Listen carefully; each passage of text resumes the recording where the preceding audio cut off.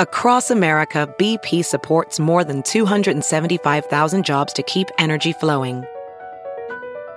Jobs like building grid-scale solar energy in Ohio and producing gas with fewer operational emissions in Texas.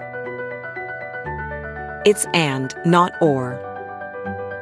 See what doing both means for energy nationwide at bp.com/investing in America. There's something magical about unboxing. When you unbox BritBox, you uncover a world of British entertainment. Stream the UK's most brilliant series, including new and upcoming seasons of Shetland, Father Brown and Death in Paradise. Plus new originals like Payback, Irving Welsh's Crime and Archie, the story of Hollywood's greatest leading man, Cary Grant. Unbox BritBox and escape to the best of British TV. Stream with a free trial at BritBox.com.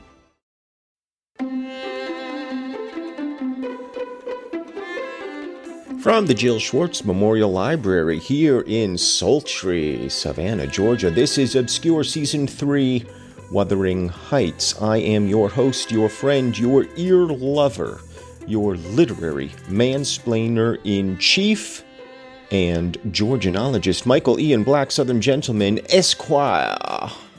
Coming at ya, a little pep in my step.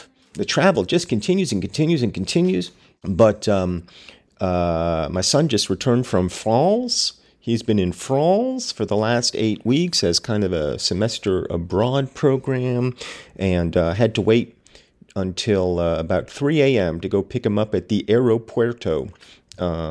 Retrieved him, got him home, did some sleeping, and, I'm coming at you with 2 dogs curled up here in the Jill Schwartz Memorial Library, both of them also up late because of the aeropuerto situation. So, we're kicking things off a little bit slowly today in the Haunted Mansion.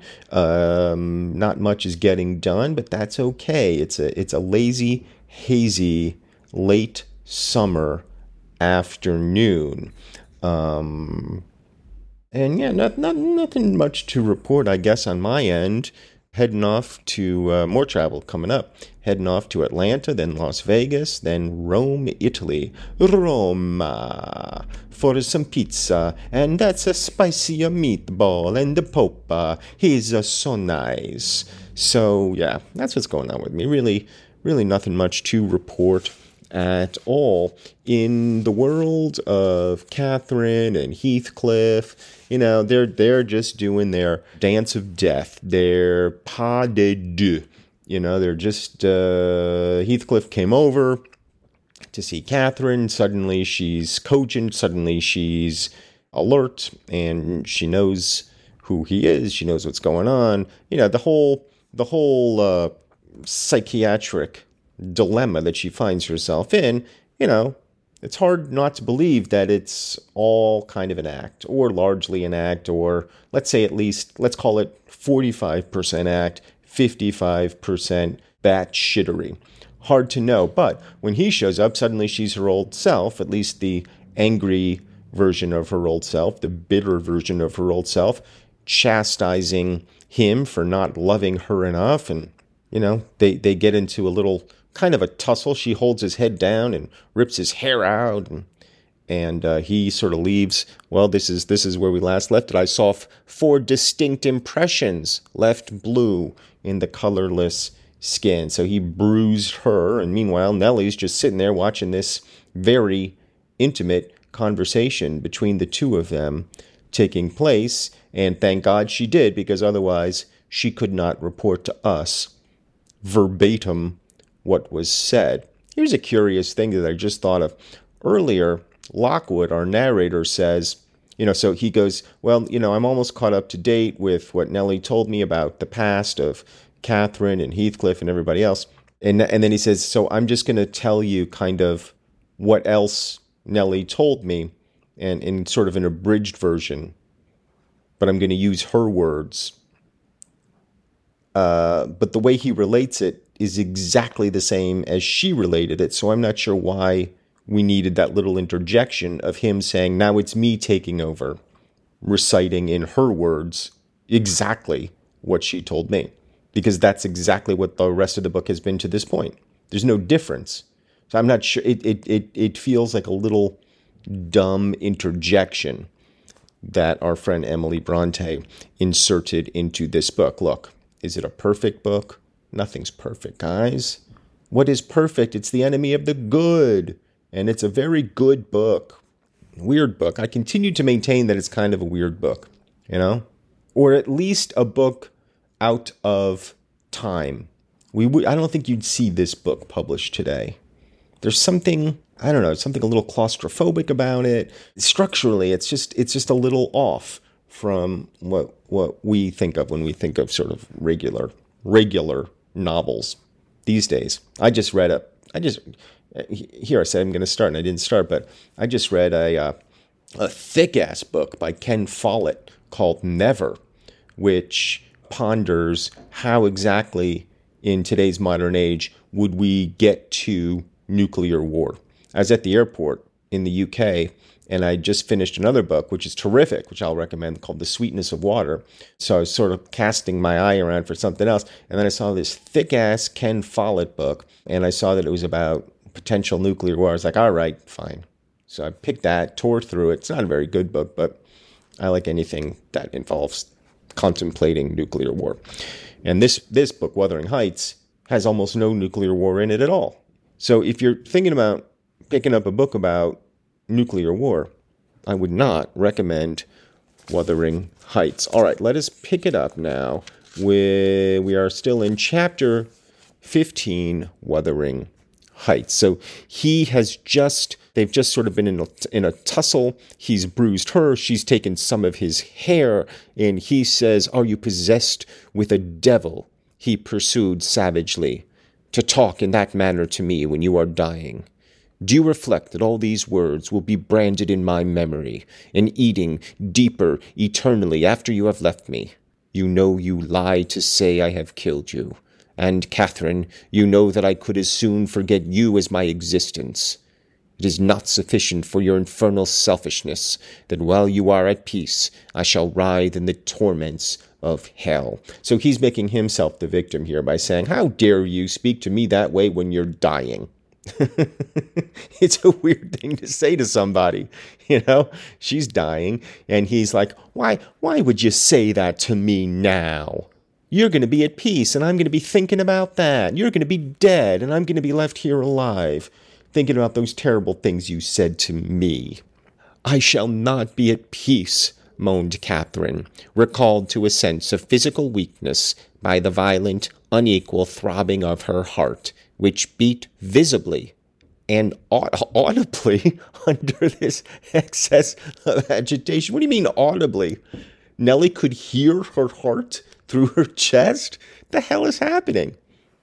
Nellie, she paints herself in a good light most of the time, all the time, and you think to yourself, well, other than that, she's a reliable narrator. But I'm sorry, I have a hard time believing that her heart beat visibly and audibly. She said nothing further till the paroxysm was over. Then she continued, more kindly, "I'm not wishing you greater torment than I have, Heathcliff. I only wish us never to be parted. And should a word of mine distress you hereafter, think I feel the same distress underground, and for my own sake forgive me. Come here and kneel down again. You never harmed me in your life. Nay, if you nurse anger, that will be worse to remember than my harsh words. Won't you come here again? Do." Heathcliff went to the back of her chair and leant over, but not so far as to let her see his face, which was livid with emotion. She bent round to look at him. He would not permit it. Turning abruptly, he walked to the fireplace, where he stood, silent, with his back towards us. Well, that's a hackneyed image, isn't it? Even then, I feel like that was a hackneyed image. The walking away, gazing at the fireplace with the back facing the other characters, or gazing out the window with the back facing, so you can't see. It just feels a little hacky to me. Mrs. Linton's glance followed him suspiciously. Every movement woke a new sentiment in her. After a pause and a prolonged gaze, she resumed, addressing me in accents of indignant disappointment. "Oh, you see, Nellie, he would not relent a moment to keep me out of the grave. That is how I'm loved. Well, never mind. That is not my Heathcliff. I shall love mine yet and take him with me. He's in my soul. And," added she musingly, "the thing that irks me most is this shattered prison after all. I'm tired of being enclosed here. I'm wearying to escape into that glorious world and to be always there, not seeing it dimly through tears and yearning for it through the walls of an aching heart, but really with it and in it. Nellie, you think you are better and more fortunate than I. In full health and strength, you are sorry for me. Very soon that will be altered. I shall be sorry for you. I shall be incomparably beyond and above you all. I wonder he won't be near me," she went on to herself.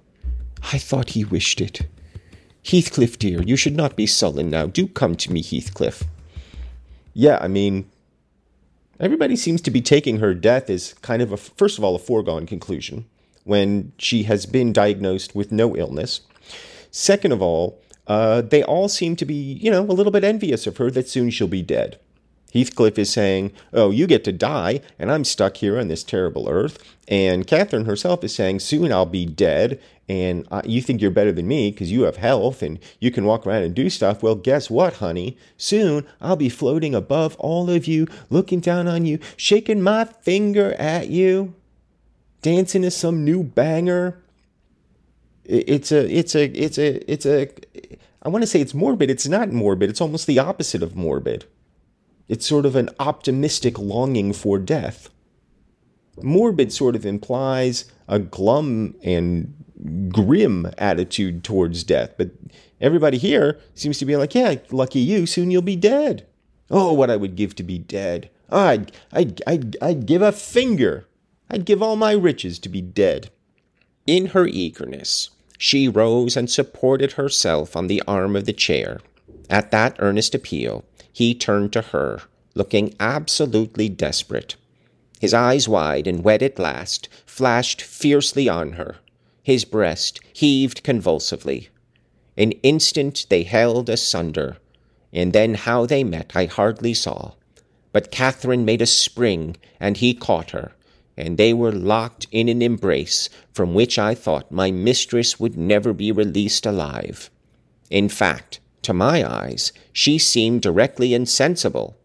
He flung himself into the nearest seat, and on my approach hurriedly to ascertain if she had fainted, he gnashed at me and foamed like a mad dog, and gathered her to him with greedy jealousy. I did not feel as if I were in the company of a creature of my own species. It appeared that he would not understand, though I spoke to him, so I stood off and held my tongue in great perplexity. A word about dogs in this book.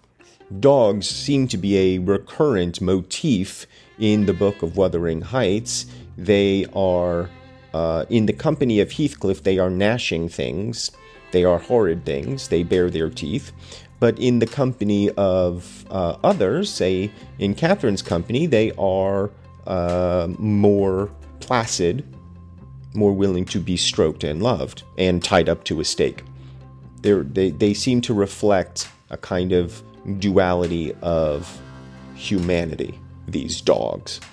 And so when Heathcliff gathers Catherine in his arms, he seems to be a different species altogether, and the species is dog.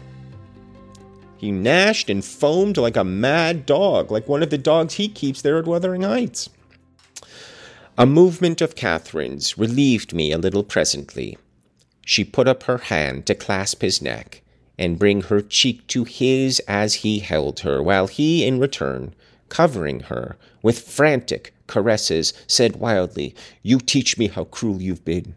Cruel and false. Why did you despise me? Why did you betray your own heart, Cathy? I have not one word of comfort. You deserve this. You have killed yourself. God, yes, you may kiss me and cry and wring out my kisses and tears. They'll blight you. They'll damn you. You loved me.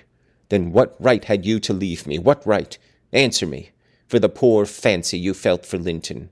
Because misery and degradation and death and nothing that God or Satan could inflict would have parted us. You, of your own will, did it. I have not broken your heart. You have broken it. And in breaking it, you have broken mine. So much the worse for me that I am strong. Do I want to live? What kind of living will it be when you... Oh, God, would you like to live with your soul in the grave? I mean, even in these moments, they cannot find any words of kindness and comfort for each other. They deserve each other, these two. These two miserable sods deserve each other. Let me alone, sobbed Catherine. If I've done wrong, I'm dying for it. It is enough. You left me too. But I won't upbraid you. I forgive you. Forgive me. It is hard to forgive, and to look at those eyes and feel those wasted hands, he answered. Kiss me again, and don't let me see your eyes. I forgive what you have done to me. I love my murderer. But yours? How can I? Wait, I love my murderer. But yours? How can I? They were silent, their faces hid against each other and washed by each other's tears. At least, I suppose the weeping was on both sides, as it seemed Heathcliff could weep on a great occasion like this. Yeah, I mean, they're just horrible. I mean, you know, it's like he's just a raw nerve walking around. It's like you ever get a tooth extracted and then you've just got a raw dental nerve just sort of writhing around in your mouth, flopping around like an electric wire. That's kind of what he's like. He's just an electric wire. And he can only hum silently when connected to her. And he can only conduct his power through her. Otherwise, he is just flailing about on the street, waiting to electrocute whatever gets in his path. Let's take a little break, shall we? And then we'll return in a moment here on Obscure.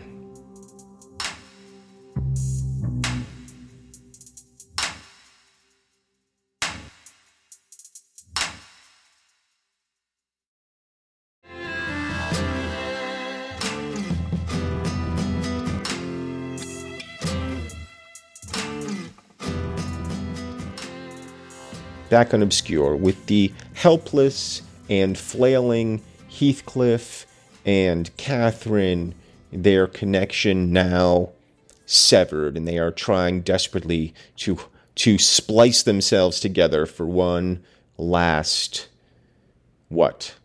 explosion of voltage? I don't even know what they're trying to do here, other than they're not really consoling each other that she's dying. They're sort of blaming each other. They're saying, you killed me.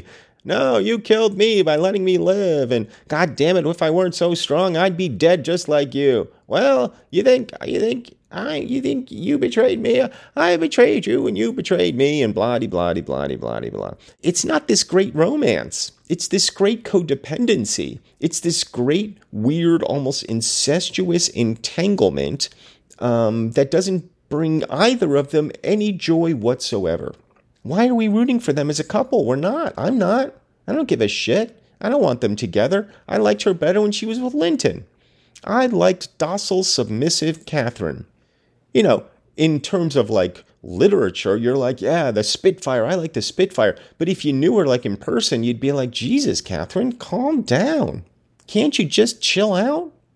I feel like I kind of knew a couple like this. I'm not going to name names, not that you'd recognize either of them, but they were kind of gutter punks. This is years and years ago. One of them worked with me, and she was this like goth sort of punk chick. You know, she wore like white, on her face to make her look even paler, sort of a Wednesday Addams thing. And she had bright red hair, and she had met and fallen in love with this French punk rocker. And they were these sort of gutter punks, who seemed sort of madly in love. And then, they started doing heroin, and he eventually hung himself. Not a great story by any means, but they kind of remind me of Heathcliff and Catherine here, where they're just these codependent people with issues. Nothing's going right for them. They have deep psychological problems, abandonment issues, codependency. They both have a definite streak of narcissism, two narcissists falling in love with each other. Like, there's just nothing compelling and lovable about these two. This is not Harry meeting Sally. And I thought they were irritating. Like, I wasn't necessarily rooting for Harry and Sally to get together, but my God, I'd much rather have them be a couple than these two. When Harry Met Sally 2, Wuthering Heights. That's the sequel. Wuthering Heights is the sequel of When Harry Met Sally. Or the prequel, I get it, but they're both great American works of art. Okay, so she says, it seemed the weeping was on both sides. I grew very uncomfortable, meanwhile, for the afternoon wore fast away. The man whom I had sent off returned from his errand, and I could distinguish, by the shine of the westering sun up the valley, a concourse thickening outside Gimmerton's chapel porch. So yeah, remember she sent off the servant to get some fruit and buy it on credit. And then I guess he's come back, and so she's getting uncomfortable. I'm not sure why she's not uncomfortable watching this whole scene unfold before her. And again, I'm not sure why they didn't kick her out of the room. That being said, we continue. Service is over, I announced. My master will be here in half an hour. Heathcliff groaned a curse and strained Catherine closer. She never moved. Ere long, I perceived a group of the servants passing up the road towards the kitchen wing. Mr. Linton was not far behind. He opened the gate himself and sauntered slowly up, probably enjoying the lovely afternoon that breathed as soft as summer. Now he is here, I exclaimed. For heaven's sake, hurry down. You'll not meet anyone on the front stairs. Do be quick, and stay among the trees till he is fairly in. I must go, Cathy, said Heathcliff, seeking to extricate himself from his companion's arms. But if I live, I'll see you again before you are asleep. I won't stray 5 yards from your window. You must not go, she answered, holding him as firmly as her strength allowed. You shall not, I tell you. For 1 hour, he pleaded earnestly. Not for 1 minute, she replied. I must. Linton will be up immediately, persisted the alarmed intruder. He would have risen and unfixed her fingers by the act. She clung fast, gasping. There was mad resolution in her face. No, she shrieked. Oh, don't go. It is the last time. Edgar will not hurt us. Heathcliff, I shall die. Damn the fool, there he is, cried Heathcliff, sinking back into his seat. Hush, my darling. Hush, Catherine, I'll stay. If he shot me so, I'd expire with a blessing on my lips. And there they were fast again. I heard my master mounting the stairs. The cold sweat ran from my forehead. I was horrified. Are you going to listen to her ravings? I said passionately. She does not know what she says. Will you ruin her, because she has not wit to help herself? Get up. You could be free instantly. That is the most diabolical deed that ever you did. We are all done for, master, mistress, and servant. I wrung my hands and cried out, and Mr. Linton hastened his step at the noise. In the midst of my agitation, I was sincerely glad to observe that Catherine's arms had fallen relaxed, and her head hung down.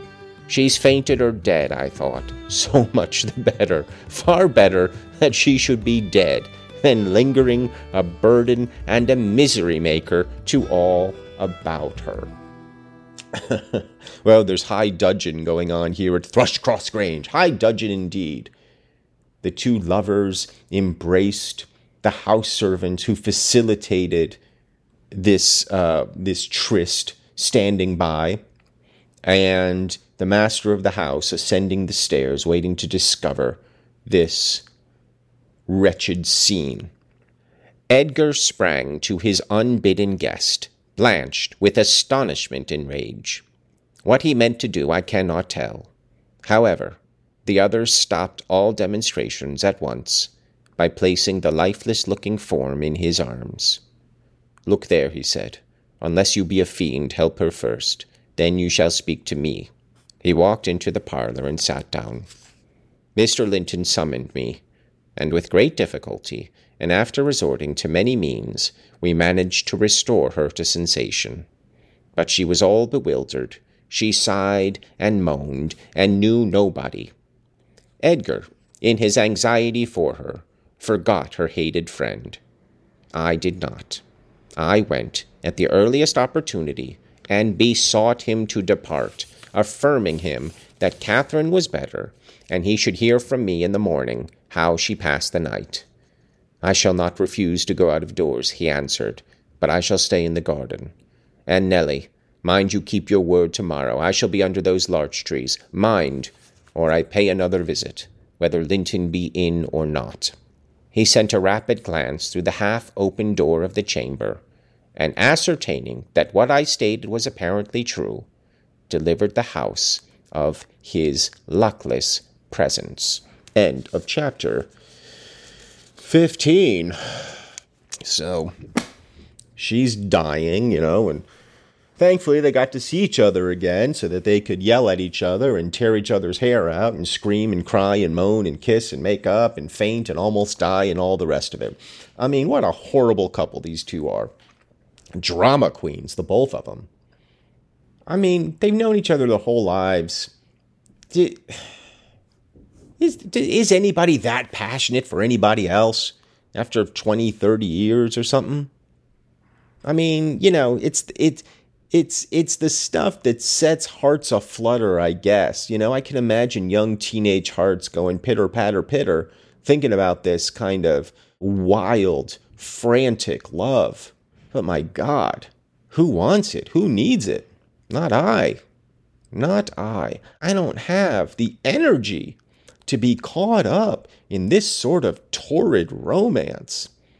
I mean, can you picture these two just sort of sitting side by side reading Ken Follett books together? I can't. They'll always be at each other's throats. They are collectively the snake eating its own tail. You can picture them sort of, head to foot, munching on each other and devouring each other. They're a disaster. I'm not rooting for them. I'm rooting for her to die. I just want her dead. Just like Nellie wants her dead. Everybody wants her dead. Even she wants her dead. Even Heathcliff kind of wants her dead. Everybody wants her dead. So why is Emily Bronte keeping her alive all these pages? I was hoping when she passed out that was it. That was the end of it. But no. Because we just kind of got to get to the next part of the story, right? Where she's haunting the moors. And she's showing up outside Lockwood's futon with her ghastly apparition saying, "Let me in, let me in." But I guess we got to wait some more pages for that. We're about halfway done, I guess, with the book right about now. Just about halfway done. Maybe a touch under. And, it's kind of moving along. But I feel like we're getting kind of a little bit stuck here in the plot. I suppose we needed this. We did need Heathcliff to come over. We did need this scene. We did need them to yell at each other and gnash and moan. But at this point, they've said everything that needs to be said. Oh, stop it. She should die.